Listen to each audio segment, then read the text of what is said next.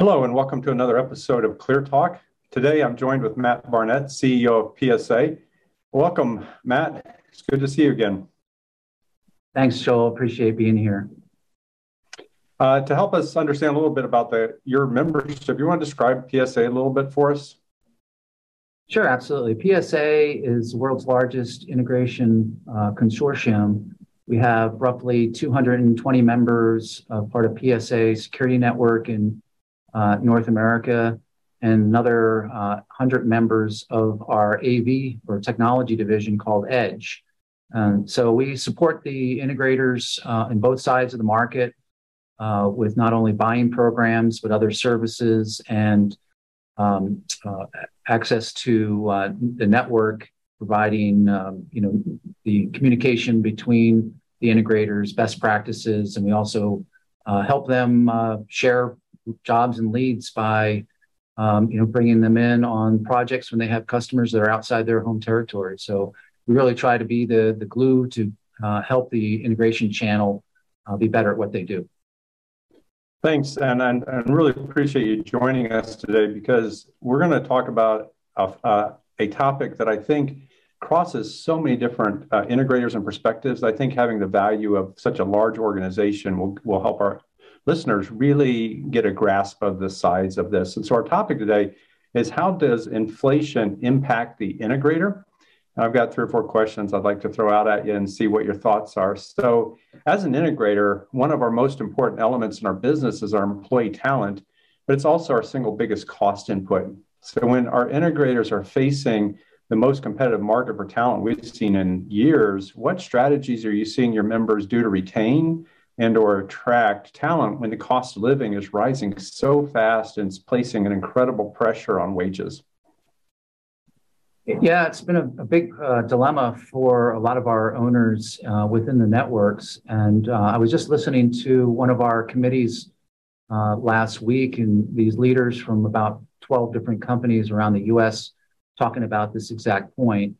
And it was really, one of them made a comment. They just had an employee that was resigning, and the owner sat down and actually, penciled out on paper, what they thought they were getting for $1 or $2 more at their new company, and going through, the benefits package of where they currently are versus where they're planning to go, and having that open and honest discussion. I think a lot of employees get caught up on just what the salary is and not what their total compensation is.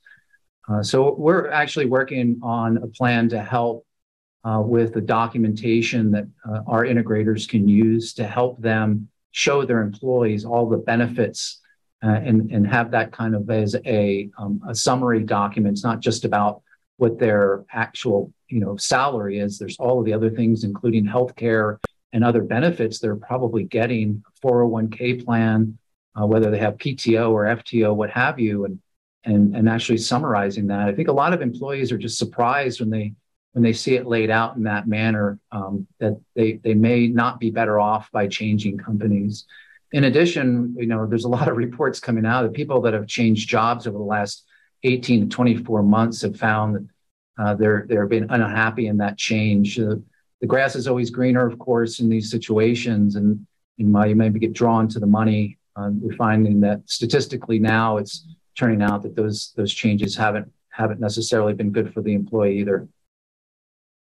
I think one of the ideas you and I kicked around a couple of weeks ago, and certainly with a couple of your companies, is the idea of bonusing out small amounts as opposed to large pay raises. Are you seeing that play out at all in your member companies? Yeah, that's another one that was mentioned, and I still think we're actually doing that here at PSA. When you provide large increases year over year, as you know, you're somewhat stuck in that. It's really hard to go back and lower your overhead costs by clawing back or reducing anybody's compensation. But I think the employees are happier when they get a one-time, bonus or adjustment. And so the company, they feel like the company has gone out of their way. They understand price of gas has gone up exponentially. And so I think that has a bigger impact than perhaps a large increase, which they only feel across the course of time. But from a company perspective, puts the company in perhaps a predicament 18 months from now, if there is any type of slowdown in the economy. Now they've got this overhead cost that they're going to have to figure out how to take care of, and that's something that is not easily changed. I think that's a great approach. So moving on, when we face kind of these rising wage costs, and of course our manufacturing costs are going up every day, and we're in the business of selling projects for the future, what are your members doing to protect their business profitability in terms of thinking about entering contracts today or executing contracts they entered 2 or 3 months ago when price inputs or cost inputs are rising so rapidly? Yeah, this I think is one of those areas that hadn't really been considered much prior to the pandemic, but now it's really mandatory that the integration channel really look at their terms and conditions in their contracts and make sure that that they're covered. I know that can't happen on all projects, but certainly 18 months ago, if you signed an agreement on a fixed cost contract, very difficult with all these prices. And we've seen upwards of 40-50% product increases from some of the suppliers. Wow. And if you were stuck at a price from 18 to 24 months ago, that's a painful hit to your business. So making sure that you have in there, and I think customers are not just seeing this in security or AV, they're seeing this across the board with every product they buy to support their organization. So I think they're much more amenable now than they were prior to the pandemic. So having covered in there how you're going to handle price increases, and I think these are just conversations. It should be covered, legality in your contracts, but conversations you also need to have with your customers and talk about it, and have that discussion. That you're not trying to bilk them, you're not gouging. You can show them your hard invoices and what the costs have been over the last. We're literally getting price increases from vendors on a weekly basis now that they used to have annual price increases. Now they have monthly, and some of them, every couple of weeks.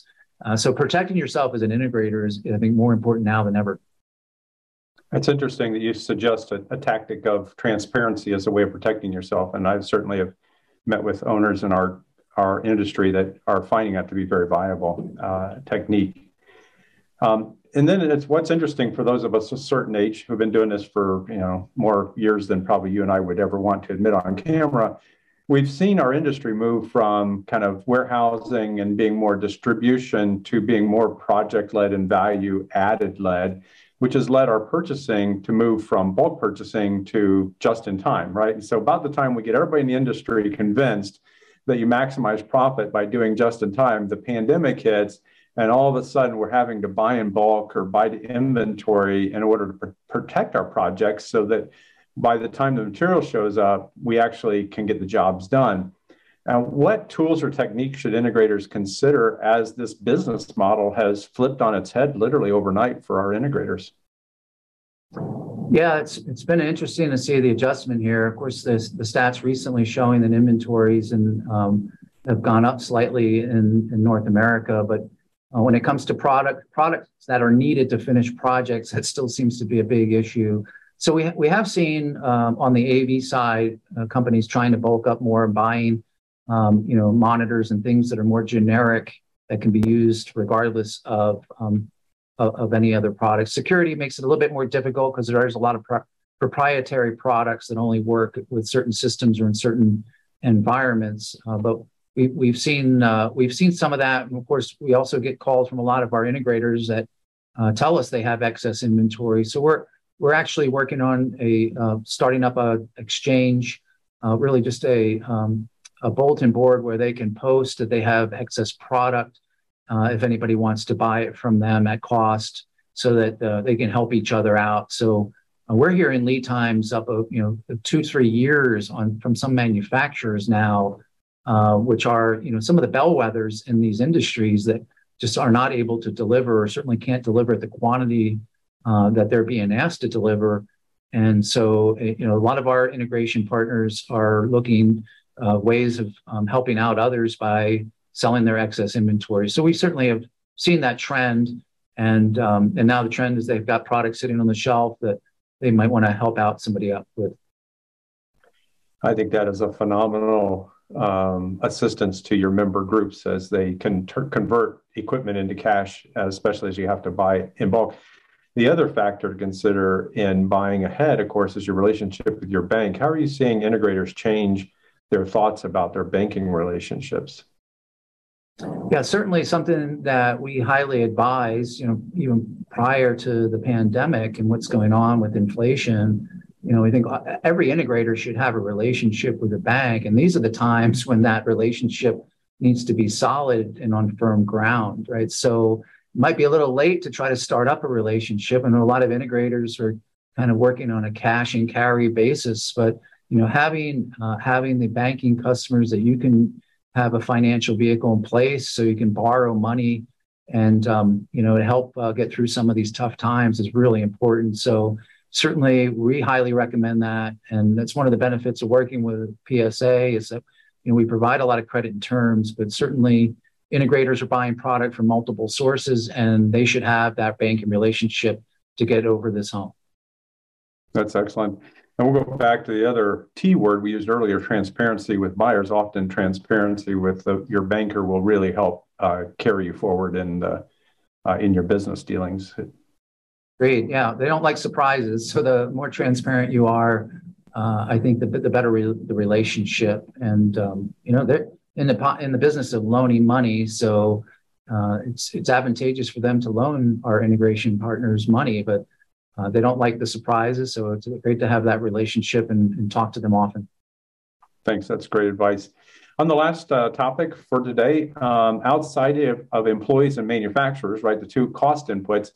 Are you seeing any changes in business strategies that your integrators are deploying as a way of thinking forward as we continue to think about inflation and perhaps recession and all the macroeconomic factors going on in the United States right now?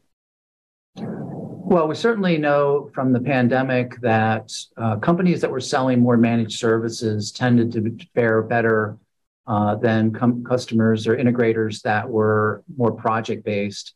So, projects can be put on hold or even canceled in extreme cases where people don't tend to cancel their recurring revenue projects. So, it's just money that's flowing into the integrators monthly.